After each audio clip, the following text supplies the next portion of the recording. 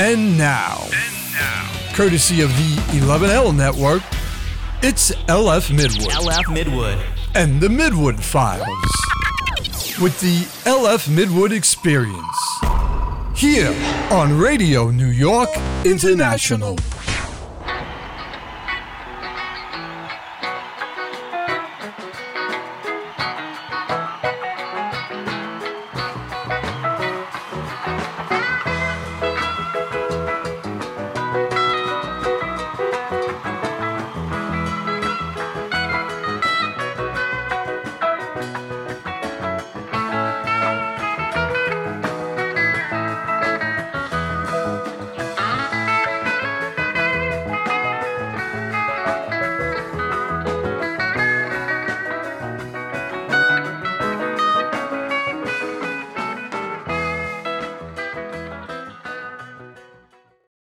Welcome to the Midwood Files. My name is LF Midwood.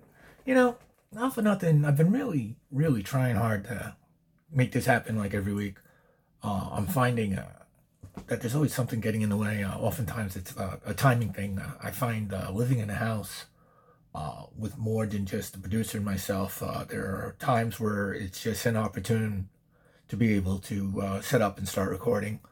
And again, until my studio is back in some sort of order or shape, I'm not really going to have the level of privacy that I like. But as an upgrade, and I'm hoping possibly to get me back on track, I am actually physically sitting in the room that is the studio, and I do physically have the door closed, which means that theoretically I should be uninterrupted. If there's any strange noises emanating from anywhere, we'll just have to deal. But I am going to make a little bit more of an attempt to be weekly rather than what has apparently been bi-monthly for the last couple of few shows. In personal news, I had a doctor's visit, or I should say I went to go see the doctor about 10 days ago, give or take. And my diabetes is way under control. And I'm back on my diabetes meds, so that's good. My weight's about 185. I'm on one of my mood stabilizers, not all of them, because I've yet to get my Medicaid squared away. So I'm limited on what I can spend on meds, but I am feeling stabler, for lack of a better term. There's still some flux stuff going on here. We're not 100% sure whether we're going to be staying in the house that we're in, or whether we're going to be moving into the house on the other property, the adjoining property, which is also owned by the family. We're not quite sure how things are going to shake out, which has retarded the process of building out my studio, of course. But other than, a bit of uncertainty as to exactly how things are going to play out, things are, mostly, status quo around here, nothing. Very quiet still, although, I have, this is actually kind of interesting. There were 3 goats that moved in to the backyard, and my bedroom window faces the backyard. It's a little gated backyard type deal. There were 3 goats because the cousins have become involved with 4-H again, which they were doing when their kids were younger, but now have started to volunteer again. So they have 3 goats from last year's 4-H program, and I think tonight they went to pick up another 3 goats. So although I have not stuck my head out the window today, I'm pretty sure there's 6 goats out there. So, which is, kind of interesting. I had never realized the gamut of noises that goats make. They apparently, it's not just bah, it's a whole bunch of other stuff too. And they cough and sneeze just like human beings. It's really strange. Very, very, very strange. So also in the livestock category, I think most of you knew this because I had mentioned this before. We have 2 pigs that live on the, they have a pen. I guess it's a pig pen towards the front of the house, which would be that way. And it doesn't mean anything to you if this is audio, but I'm pointing that way. So we had them for a while now, right? And it looks like because it had rained here a lot last week week before last, coming into this week, and it's Wednesday night as I'm recording this. It's late Wednesday as I'm recording this, by the way, just for time frame purposes. And so it had been raining a lot. So when we're walking around outside, we noticed that the the dirt was all kind of mucked up and marked up, and it looked like there had been some sort of pack of animals, literally, for lack of a better term, to come through, you know? So, because there's wild hogs in the area, which are actually dangerous to people who do have pet pigs and who raise pigs around here because they carry disease and whatnot. But there's wild hogs and there's coyotes. I hear coyotes all the friggin' time. So we figured, you know, it was some sort of maybe a couple of few hogs, wild hogs, or a couple of few coyotes or something just kind of coming through, right? So one of the neighbors had a trail cam set up to see what the deal was, and it turns out, check this out. It turns out there's like over 30 wild hogs running around in the general vicinity. Yeah, and apparently they only do like early morning hours. They like sleep during the day or whatever. But and I'm like, that's crazy. I mean, that's literally crazy. The prevailing theory is that there's probably some sort of construction going on somewhere, and they were wherever they were. They kind of got pushed out to move into or to start to forage for food in more populated areas. Now, there's no way, of animal control doing anything about it with that many hogs. But in Texas it's real tight on their EPA stuff, and their animal protection and all that kind of thing. You can just kill wild hogs. You can just doesn't need to be in season. There's no hunting season for them. They're considered to be a menace. And what's that? I forget what that word is. But yeah, I guess menace would be the word. So you can just kill them. There are people who apparently eat them, but given that disease factor again, I don't know if that's anything that I would actually be interested in doing, even if I did manage to shoot a hog. But that's you don't run into stuff like that in the city, or even in the suburbs. Yeah, there's 30 wild hogs running around. Oh, all right. Anyway, that's it. Like in personal news, what's going on in my world. There is some news I wanted to get to. Obviously, that's primarily what this show is about, is news, current events, and commentary on said news and current events. I have my phone, and I did post some stories that I was interested in doing. This is one I didn't get a chance. I really wanted to go on last week, like I said, but things kind of didn't happen. So this was from last week, and it's, even though it's a week old, or maybe a little bit over a week old, I thought it was kind of interesting. This is from rockcelebrities.net. Johnny Ramone's widow, Linda, starts a legal battle against Pete Davidson's Joey Ramone movie. A new Ramones biopic written by Pete Davidson caused Johnny Ramone's widow to start a legal battle. In the lawsuit, Linda Ramone alleged that Joey's brother, Mickey Lee, secretly worked on an unapproved and unauthorized Ramones biopic, namely the upcoming Netflix biopic I Slept with Joey Ramone, based on his own biased retelling of the Ramones' history. Linda's lawsuit encompasses a range of other accusations against Lee and David Frey, a director of the Ramones holding company appointed by Lee. Linda contended that the duo has effectively halted the entire company unfairly, withheld payments to her, and disrupted the overall operation of the company. Ms. Ramones objects to defendants attempting to recreate a Ramones film without her involvement, not to be obstinate, but rather based on defendants' disregard for Ramones' assets and their conduct and treatment of Ms. Ramone and her late husband.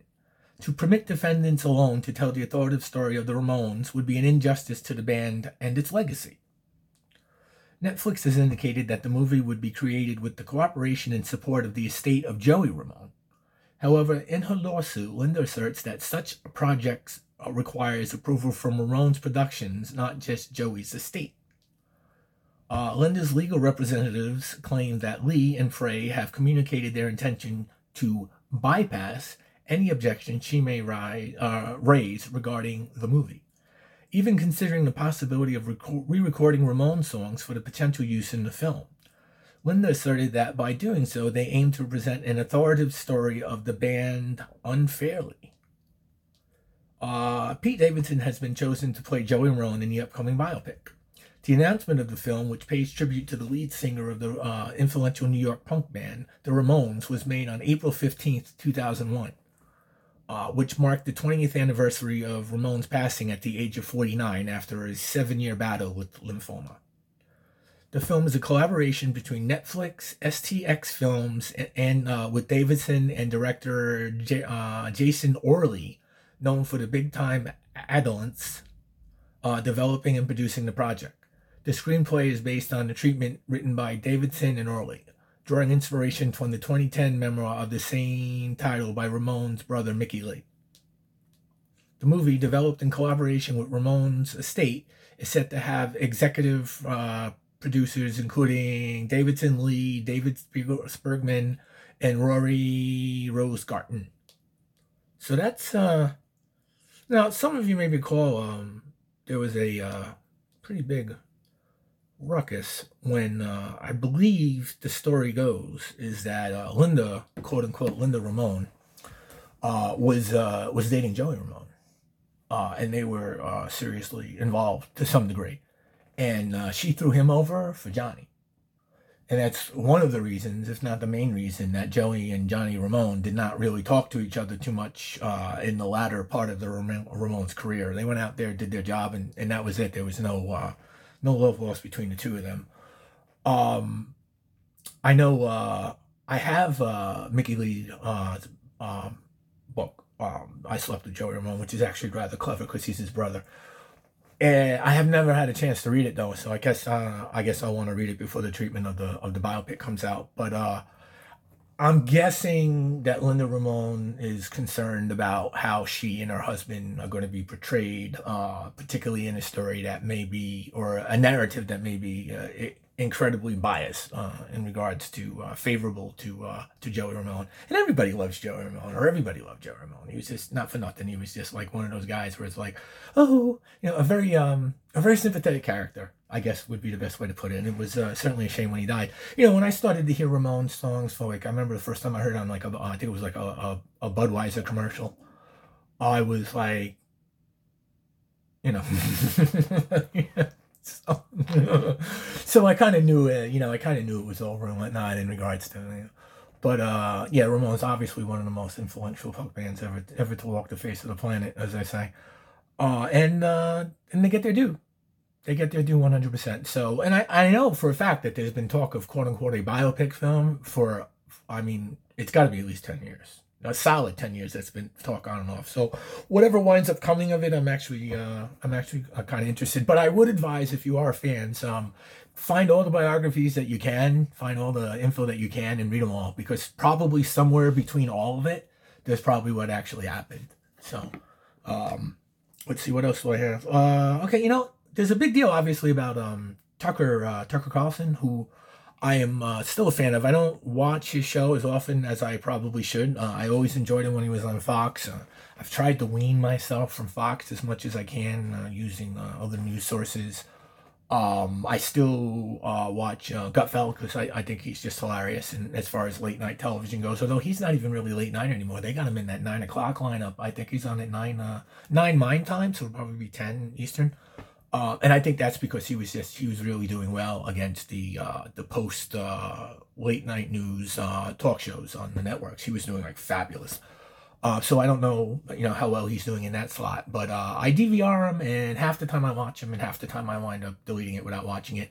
I still have the one with Dennis Miller from a couple weeks ago on the DVR that I want to watch, because I'm always been a big Dennis Miller fan.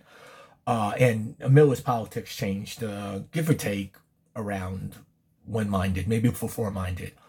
So I've always been able to kind of stay in sync with Dennis. Used to be a real big thing to get back when his show was on HBO, to be able to get back to the house after work, go out on a Friday, have a few drinks in a bar, and then wind up taking a cab home so I could watch Dennis, smoke a joint and watch Dennis Miller. So he was on Gutfeld, and I have yet to watch that. But I am, and again, because I know there are people out there like, Midwood, you really shouldn't be watching Fox. So I am weaning myself from Fox. I still watch The Five occasionally, mainly because a lot of times I'm waking up at 4 o'clock Central Time. In my defense, I am up to 6 to 8 o'clock in the morning, so I'm not getting much more than 8 or 9 hours sleep. I'm just doing it in a different, a different shift, I guess would be the best way to put it. But so Tucker, he's been gone from Fox now for a while. I know he does his own thing now. I believe it's TuckerCarlson.com. I've considered ponying up to $10 to get the content. I'm not 100% sure where I could usually just wait for it to show up, because I think he puts most of his more interesting stuff up on X. He makes it available. But there's a big, for those of you who have been living under a rock, there's a big to-do because Tucker is, or apparently already did, or is in the process. I'm still trying to piece together an actual time frame. But he's apparently interviewed Vladimir Putin. He went to Moscow with his production crew and interviewed Putin, which is really kind of interesting because in all of, I guess, how long is that war going on? 2 years? Going on 2 year mark? Over 2 years? Getting into that territory, I guess. Nobody's, none of the Western media has bothered to maybe even hear what Putin has to say. For those of us who are more in tune to Russia and more, for lack of a better term, sympathetic to Russia, I mean, we have been paying attention via alternate media in regards to what Putin has to say. So I think it's interesting from the standpoint of that. I really like Carlson. I liked him when he was at Fox, and now the fact that he's not he's not mainstream media per se. I like him even more, I guess. I don't know how much how he's doing financially. I know he's very friendly with Russell Brand. I was watching Russell Brand for a while, although I faded off with him going back a few months ago. What winds up happening is I rotate. There's just way too much media out there, which is why I'm always grateful when anybody takes the time to listen or watch my show. Because I understand how much there's a ginormous amount of media out there, and I'm sure the vast majority of you do not get the chance to watch or listen to what you would like to on a regular basis just from time restraints. And I have those same time restraints, believe it or not. I can't live and breathe and ingest media all day long. I literally can't do it. I need a break. I need to watch cartoons or something or another. There's just way too much out there. But I like the fact that he is independent media now, and I like the fact that I don't think he's going to be. I'm not really sure how this is going to go. I bet you it's going to go better than the Megyn Kelly interview did. If you recall, Megyn Kelly, when she was, I believe, when she was with Fox, towards the end of her being with Fox, she interviewed Putin. But that's got to be 3-4 years ago, maybe something in that time frame. But there's. The left is all, up in arms. I mean, there's really no other way to put it in regards to Tucker going to Moscow. Let's see. Okay, this is probably the one. I had two on this, two stories. Open up. Yeah, this is Mardinity.news, and this is EU threatens Tucker with travel ban and sanctions. Carlson is not being a real journalist since he has clearly expressed his sympathy for the Russian regime and Putin. Okay. Globalist elites in European Parliament have threatened to place sanctions and a travel ban on Tucker Carlson as a direct result of him interviewing Vladimir Putin, according to a report. Newsweek asserts that Guy Verhofstadt, former Belgian Prime Minister and current member of the European Parliament, told the outlet he wants a travel ban, calling Carlson a mouthpiece for Putin and Donald Trump. Verhofstadt added, as Putin is a war criminal and the EU sanctions all who assist him in that effort, it seems logical that the External Action Service examine Carlson's case as well. The EU's External Action Services is the body responsible for reviewing and presenting cases for sanction to the European Council, which would then make a decision. Verhofstadt's threat is a lengthy bureaucratic journey away from becoming a reality. However, it betrays the mindset of such figures who believe that they have the authority to shut down and censor a journalist merely for talking to the leader of Russia. Louis Garcano, a former MEP, also told Newsweek he agreed with Verhofstadt, stating that Carlson is no longer a newsman, but a propagandist for the most heinous regime on European soil, and one which is most dangerous to our peace and security. MEP Ernest Pat further charged Carlson is not being a real journalist since he has clearly expressed his sympathy for the Russian regime and Putin, and has constantly disparaged Ukraine, the victim of Russian aggression. So for such propaganda for a criminal regime, you can add this to the list of sanctions.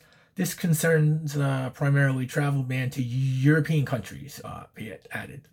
Elon Musk, who has promised not to restrict the interview in any form when it is uploaded to X, responded to the report calling it disturbing. One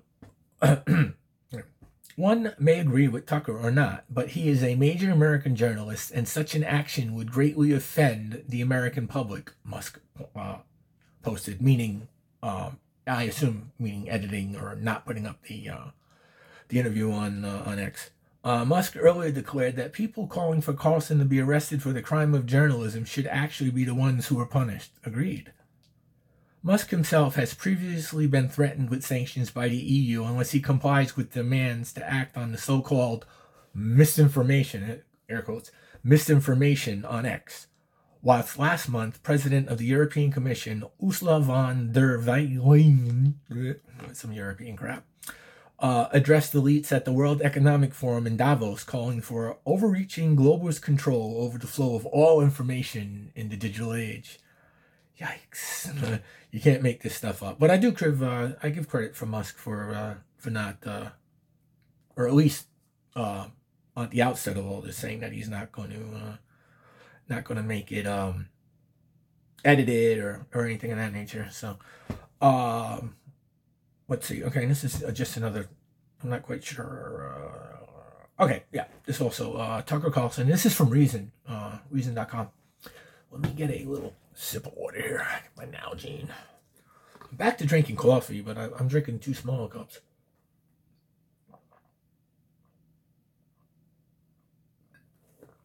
During the course of the day, I had this 26-ounce Yeti cup, double walled. It's a tumbler, and I was drinking like 2.5 of those. So I was drinking like almost 2 quarts of coffee, man. Like half a gallon of coffee. It was with no meds. It was like, oh my god, it was pretty bad. So I've dialed back the coffee. I would say I'm probably going to reserve one of those cups of coffee for the show next week, meaning on Wednesdays, because I do want to get this up Wednesday for Thursday morning, or maybe Tuesday for Wednesday afternoon kind of deal. I'm still ultimately, when the dust settles entirely, I'm still hoping to go live on Wednesday evening sometime. Again, for about an hour and change. But until then, I'm obviously pre-recording and uploading, and I'm not really doing any editing. All I'm doing is just throwing the opening and the close on the beginning and on the back end. So there's I'm recording live, which obviously people do, and then I'm uploading it. There's no edits or fine-tuning or any of that crap. You know me well enough. Like, if I start playing with stuff like that, I'll just be doing it all day long, and it'll take me 10 hours to produce an hour show, and that's just ridiculous. So that being said, that was more in reference to coffee than anything else. That's where that thread got started. Here we go. This is journalism. So this is an opinion piece out of Reason. Tucker Carlson is no traitor for doing journalism. Everybody has a right to speak and then take the heat. Oh, and this was TD Too Silly. Is journalism a trip to a hostile country? Is journalists... Is a journalist's trip to a hostile country treason? Should that journalist be barred from the U.S. on the chance that he's performing an act of journalism, such as interviewing a foreign leader? The answer to both these questions, for anybody who isn't a jackass, is no. And yet Tucker Carlson's presence in Russia has excited a frenzy of speculation and protest because of the controversial talking heads' pulpist politics. Media treason. Perhaps we need a total and complete shutdown of Tucker Carlson's re-entering the United States until our country's representatives can figure out what is going on, the Bolwick editor-at-large Bill Kristol snarked on reports that Carlson was in Moscow. Former GOP Congressman Adam Kunzinger went further, calling Carlson a traitor for visiting Russia's capital amidst rumors that the journalist traveled to interview Russia's thuggish president Vladimir Putin. Carlson later confirmed the rumors on X, formerly Twitter. If so, Mr. Carlson would be the first American media figure to land a formal interview with the Russian leader since he invaded Ukraine nearly 2 years ago, observed Zim Rutenberg and Milena Marzava of the New York Times. Rutenberg and Marzava noted that Russia's own journalists face tight restrictions and that Mr. Putin's government has been holding Evan Gershovsky, a Wall Street journalist reporter, in jail for nearly a year. Journalism is what journalists do. This is entirely true, but it is not at all uncommon for journalists to interview foreign political leaders, including complete scumbags. Gathering information is core to the job, and powerful figures on the world stage are and should be of interest to the public, especially if they pose a potential or real danger. Vladimir Putin was the subject of an interview with Barbara Walters back in 2001. In 2015, Reuters interviewed China's president, probably for life, Xi Jinping, I might get that wrong, about his intentions on the world stage. Orla Gerlin of the BBC spoke with Venezuela's dictatorial Nicolas Maduro in 2019. Last October, in the wake of Hamas's bloody attack on Israel, the economist Zani Minton Bidos sat down with Mustafa Abba Mazark, a senior official with the terrorist group, to try and understand his thinking. The interview with Mazark may come to the closest to the present-day interview with Putin because of the context of Hamas's attack and Russia's invasion of Ukraine. For most Americans, both figures are wildly unsympathetic. But it is not the job of the journalist to speak only with popular figures who give their audiences a warm and fuzzy feeling. They're supposed to gather news about everybody, including terrible people who are responsible for war, tyranny, and murder. And there's a real value in understanding the motives and goals of people who play an important role on the world stage. How does Hamas justify the atrocities committed by Israel, The Economist wrote of the Mazark interview? Why has it done this? What does it plan to do with the hostages? Putin plays a comparatively bigger role on the world stage, controlling an entire major country and its nuclear arsenal. Some insights into where he's coming from could be helpful. I can't believe the idea that Tucker Carlson is a traitor for doing an interview with anyone who is taken seriously. Are people 2 years old? I remember when it was a destination television if U.S. anchors scored an interview with the Ayatollah or a Soviet premier. Journalist Matt Taibbi, who built an independent presence on Substack, pointed out in an effort to bring the measures of sanity to the discussion. Of course, Tucker Carlson raises eyebrows because he's a nationalist and a populist and seen as, among other unpleasant things, overly sympathetic to Putin's government. Washington Post media critic Eric Wemple called Carlson a Putin apologist, while MSNBC Alex Wagner referred to him as one of the biggest cheerleaders for Russia. Honestly, Russian officials seem to agree that they've highlighted his coverage for years as representing a relatively friendly voice in the United States media.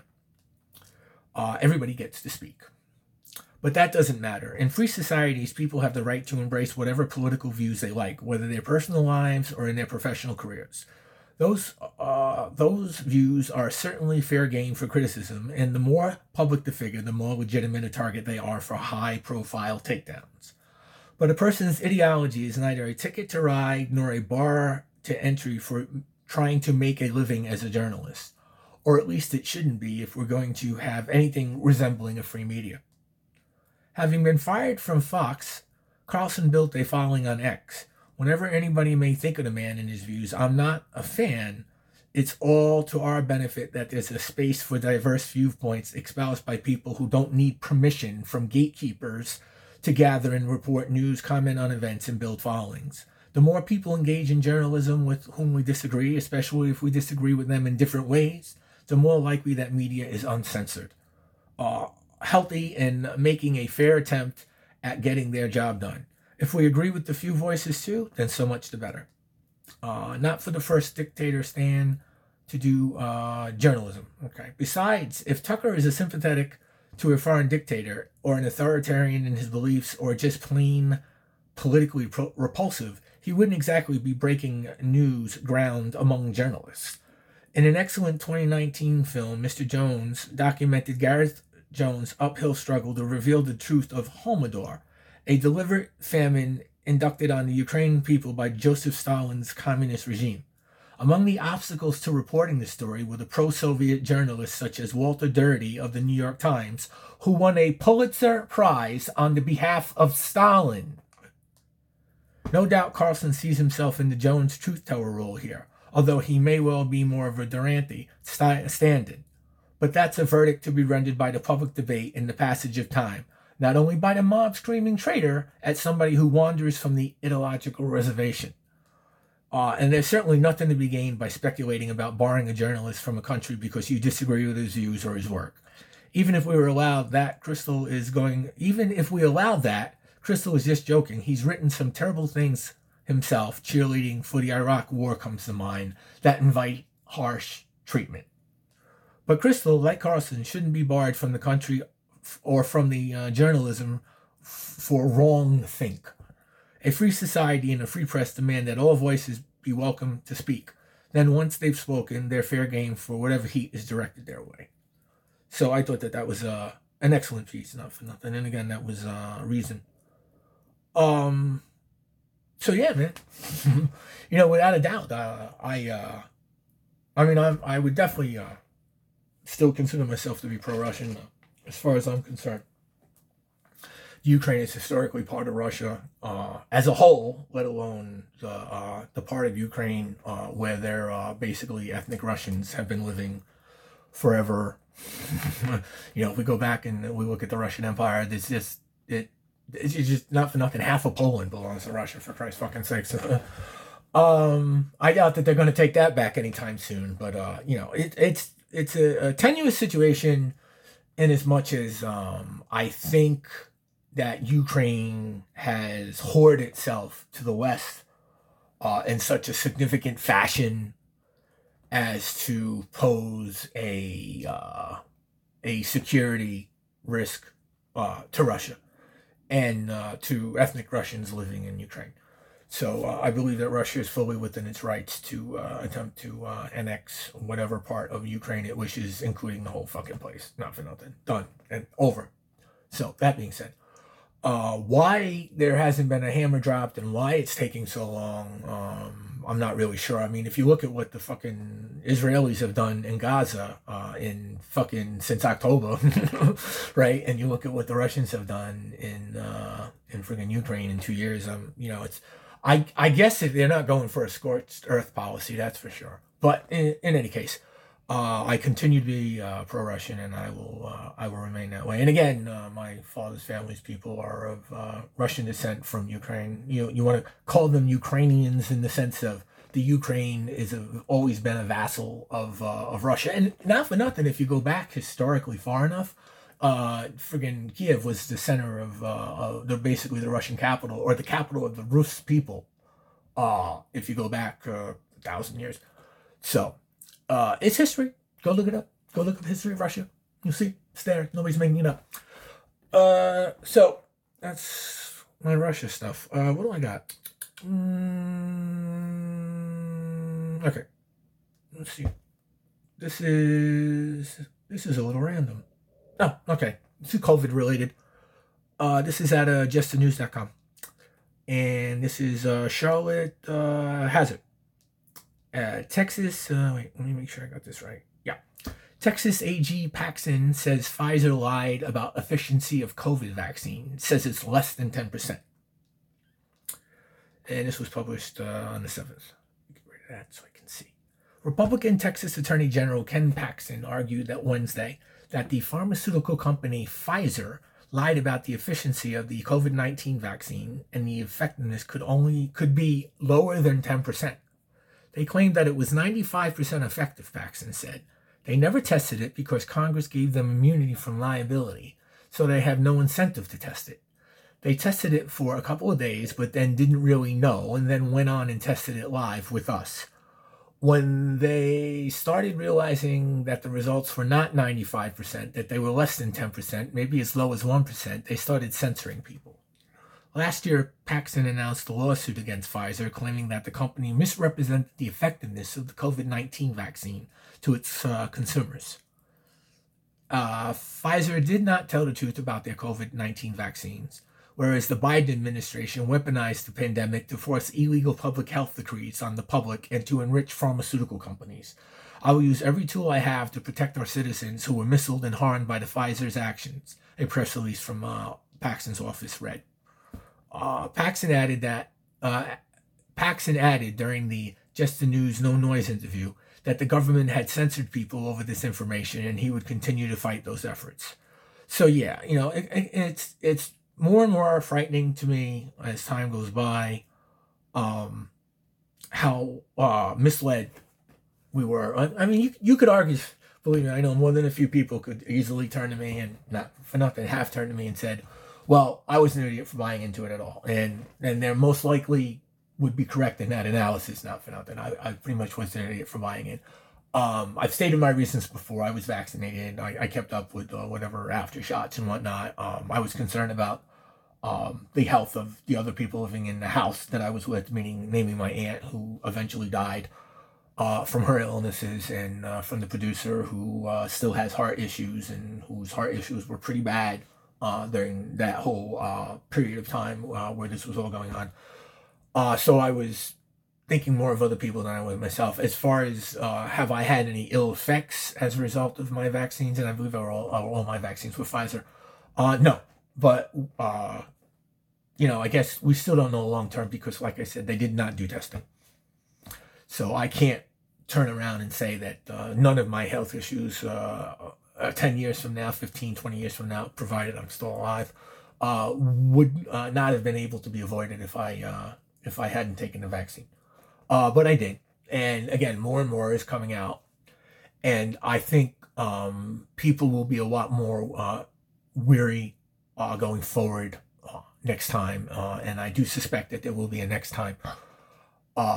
Hopefully we learn, because I know I have. So, sometimes you have to learn things the hard way. So, what else do I have? I don't know if I want to talk about that. Oh, this is a thing on immigration. This was out of the Federalist. This is an opinion piece that I thought was interesting. This border crisis. This was it's a 7-minute read. It says, B.L. Hahn put this out. This is, without mass deportations, America's demographics shift will result in radical politics. Democrats understand that the short-term backlash for our open borders is just the cost for a long-term payoff in maintaining power. The much-anticipated Senate border bill unveiled this week is another example of the destructive and unserious people who lead the nation. President Biden and the Democrats are now blaming Republicans for failing to pass the bill, but the reality is that for open borders, Democratic Party, everything is going according to plan. The Democratic Party is well on its way to fundamentally changing America's demographics, all to secure what they believe will eventually become an unbeatable coalition of new voters. To understand the progress they've made, consider that in 2018, research conducted at MIT and Yale determined that the most accurate population estimates of illegal aliens residing in the U.S. was 22.1 million.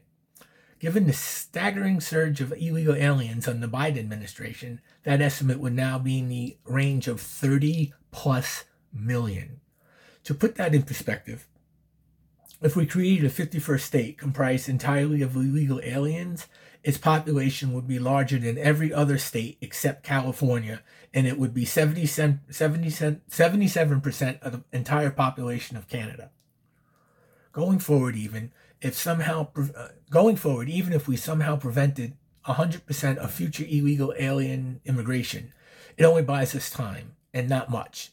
Democrats know this, of course, and it's been the reason they continue to accept short-term backlash for our open border in exchange for long-term payoff.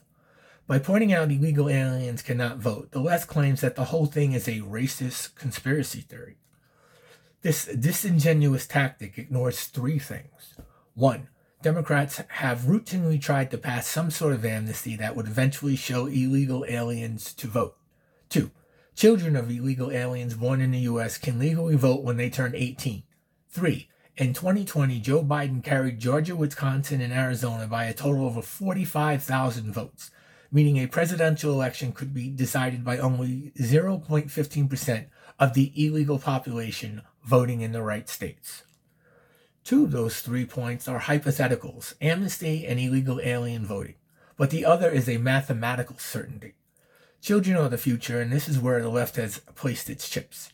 Assuming we can prevent amnesty by passing, while magically stopping approximately 30 million illegals from voting in perpetuity, children born to illegal aliens are turning 18 every year in tranches. Unless there is a titanic shift in voting demographics, each tranche makes it more difficult for Republicans to win elections. Democrats don't need to pass amnesty. They don't need illegal aliens to vote. They just need to wait it out. The cost we pay. Illegal immigration is wreaking havoc on our hospitals, schools, housing, public lands, and budgets, while facilitating a drug epidemic that kills scores of Americans. Not to worry, our best people are on the case. Savvy New York City Mayor Eric Adams helped craft a plan to dissuade more illegals from coming. The solution? Spoil them rotten. New York City is creating a program that uses taxpayer money to fund $53 million worth of prepaid credit cards for illegal aliens. Adams insists this will save taxpayers money. How does that work, you might ask? According to Adams, the current method through which taxpayers are forced to foot the bill for illegals would end up costing more than $53 million. The illegal aliens receiving these prepaid credit cards must pinky swear to use the money only for food and baby supplies. City officials gave the meaningless promise a fancy name, affidavit, so unsuspecting voters will be duped into thinking it's worth something. Adams also notes that they will prioritize culturally relevant diets for illegal aliens. They're picky eaters, you see. We wouldn't want taxpayers funding cuisine to disappoint the people who have jumped our borders. That would be downright cruel. These programs are a fantastic way to get illegal aliens and their children accustomed to government handouts as soon as they step foot in America, while making sure they eventually vote for the politicians who promise to keep the gravy trains running. Mass migration is also creating a new brazen crime wave.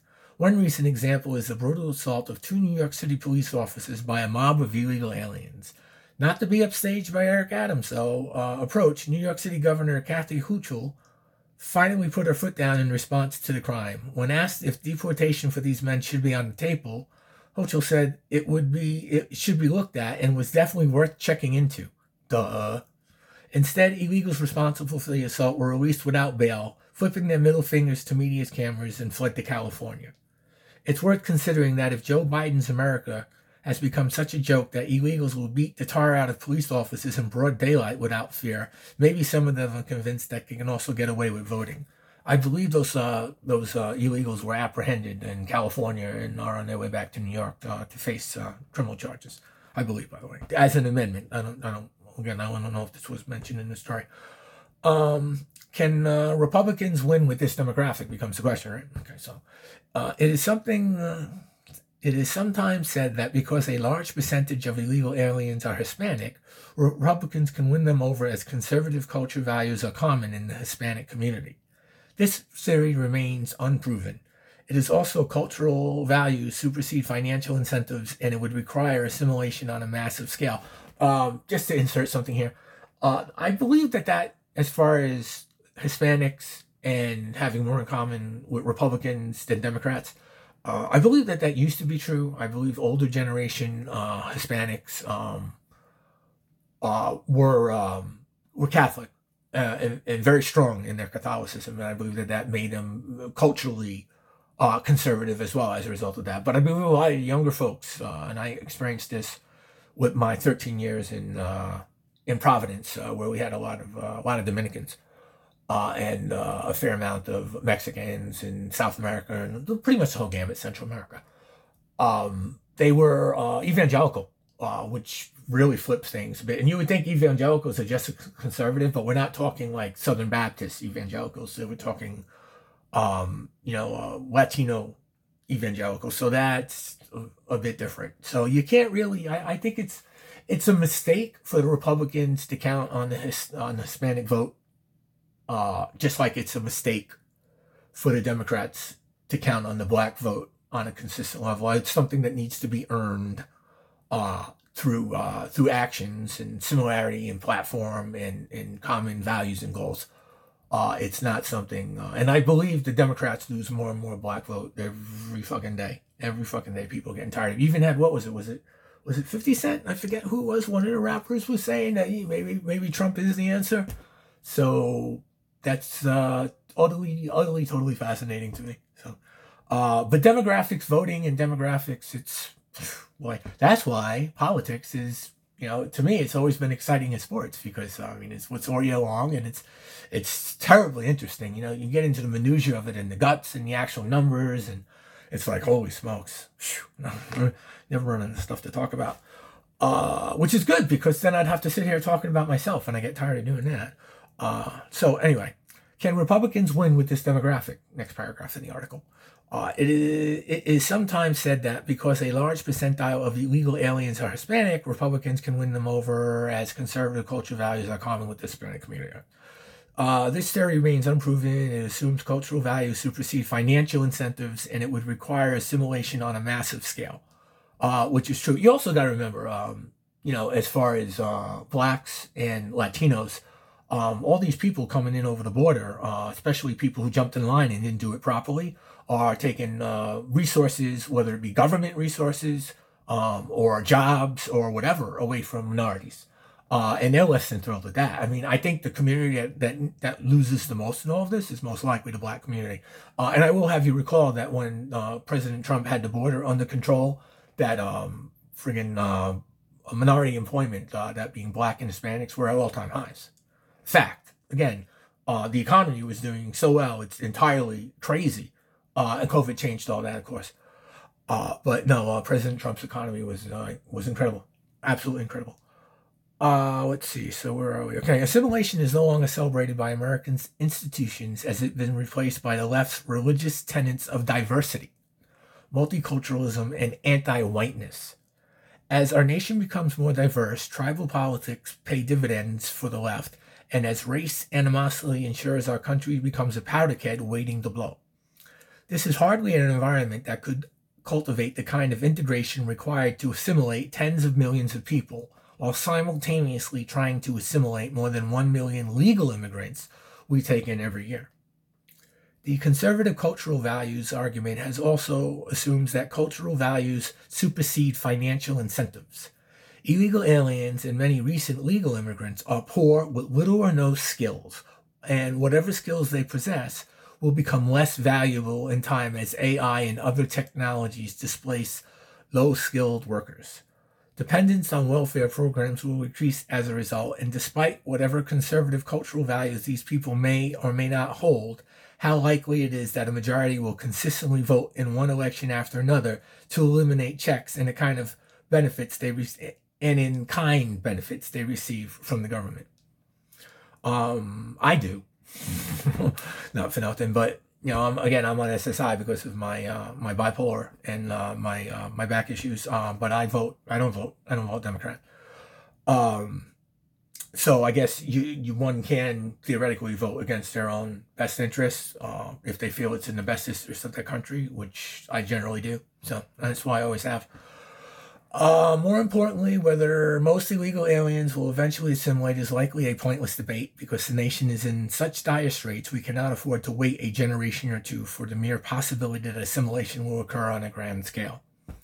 If the Democratic Party of today, and especially of tomorrow, were to gain even temporary control of the federal government that included a supermajority in the Senate, the damage inflicted would be irreparable if they were to succeed in establishing a new coalition of voters who usher in sweeping victories. The left would no longer fear electoral consequences for the increasingly deranged politics, and their lunacy would know no bounds. Isn't that the truth?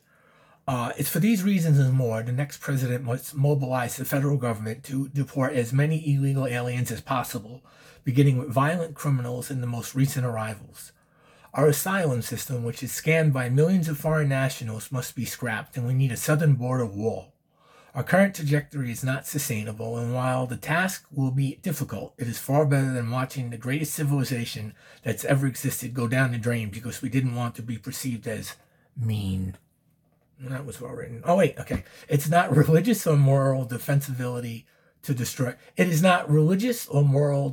It is not religious or morally defensive to destroy our nation because we don't want to inconvenience people who break our laws by coming here illegally.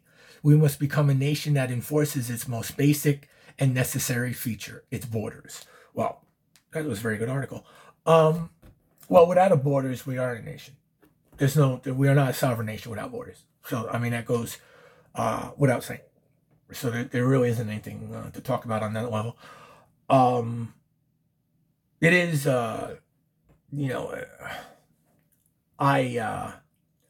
it's weird.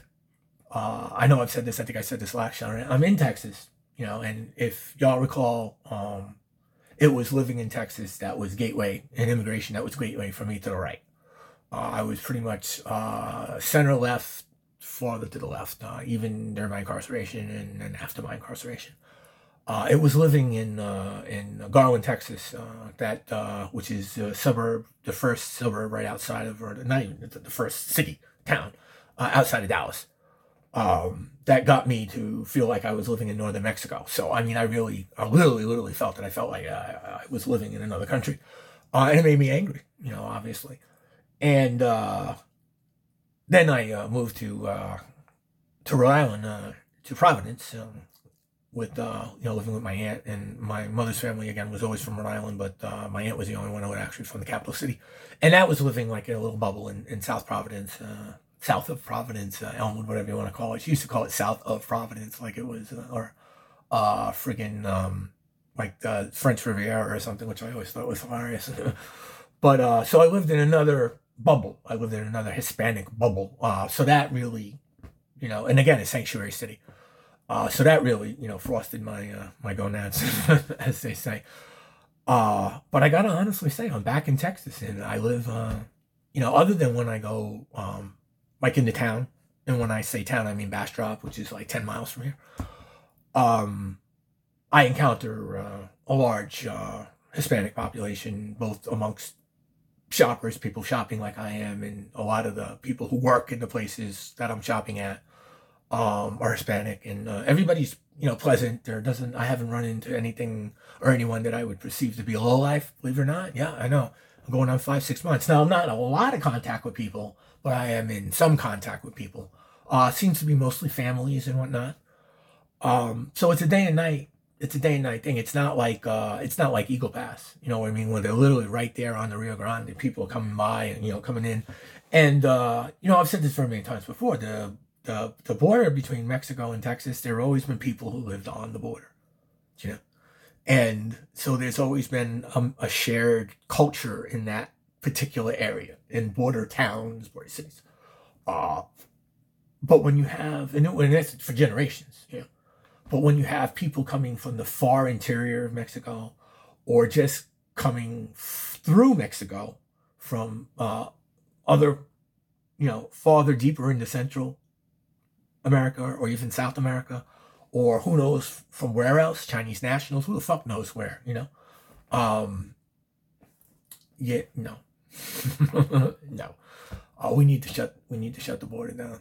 I literally believe we need a moratorium. We need to shut the friggin' border down, figure out what's going on, round up and deport as many people as we can, and then go back to making these people wait in Mexico and do exactly what President Trump did last time, which was force Mexico to put troops on its own border. And if you recall correctly, or I recall correctly, and you may recall, he did that by putting tariffs, or at least threatening to put tariffs on Mexican goods coming into the United States. So we know it's doable. It's not like some sort of fantasy hypothetical. It was done. It worked. It was effective. The only reason that it stopped working was because Grandpa Joe dismantled it, literally the wall to some degree. and dog whistled that everybody and their brother should come here and that the federal government wouldn't do anything about it. And that's exactly what happened. There's no. I've been watching stuff where there's lefties saying that that's not really happening at the border. They're making that up. The border patrol itself is lying. Yeah, 100%. It's this giant grand conspiracy to create an issue that isn't really there. People are fucking hilarious. I read and I'm kind of scared for the future. I read Reddit a lot. I go to a couple of different subreddits on Reddit, and the Texas subreddit is one of them. And I don't know whether it's just that younger people are more inclined to use the internet. I'm moving into 54 in April, so I'm obviously not a younger person anymore. I know each generation is more liberal than the one behind it to one degree or another. And I also know historically true that people become more conservative as they grow older. But when I read the Texas Reddit, I become concerned for the future of Texas as a whole.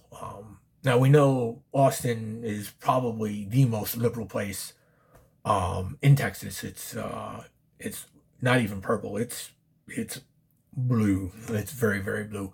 As you go into the suburbs and you move farther out, it becomes red again to a degree. There's still a lot of agriculture still.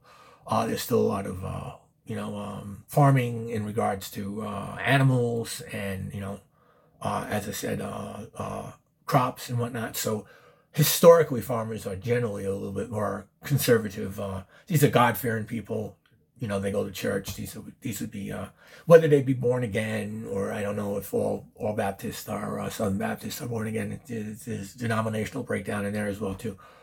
But just by reading the subreddit, I become concerned. But I like I said, I temper that with the fact that it's most likely young people, and young people don't know shit from Shinola.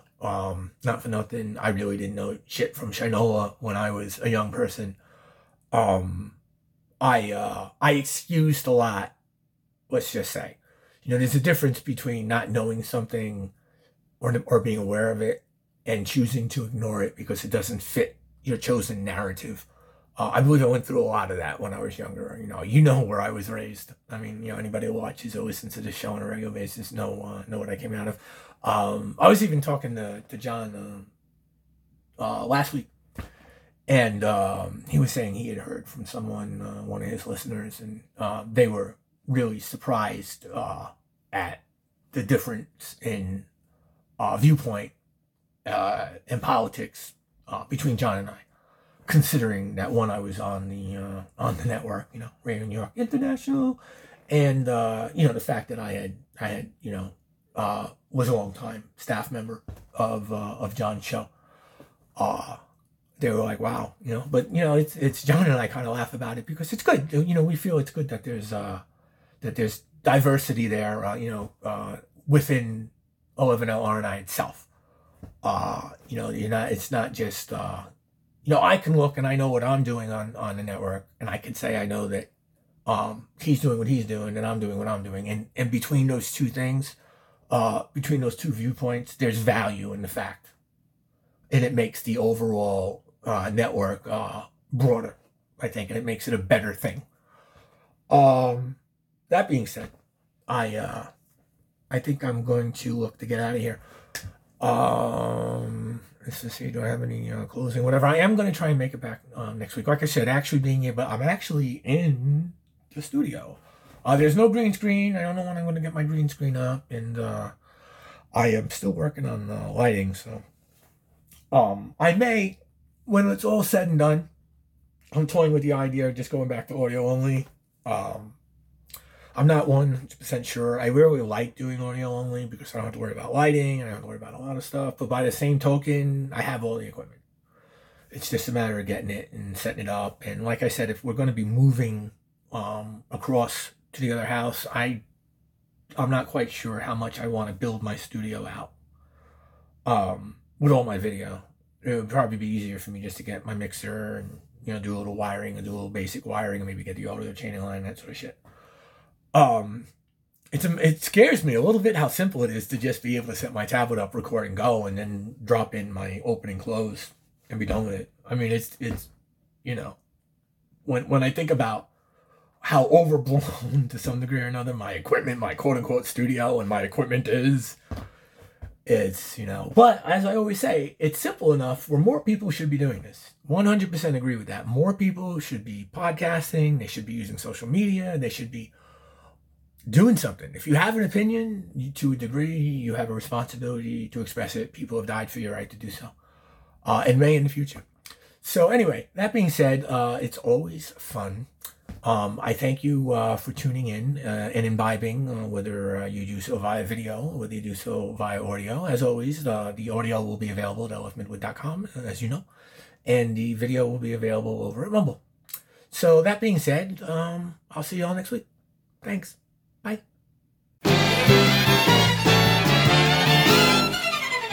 You've been listening to the Midwood Files on Radio New York International. Thanks for listening.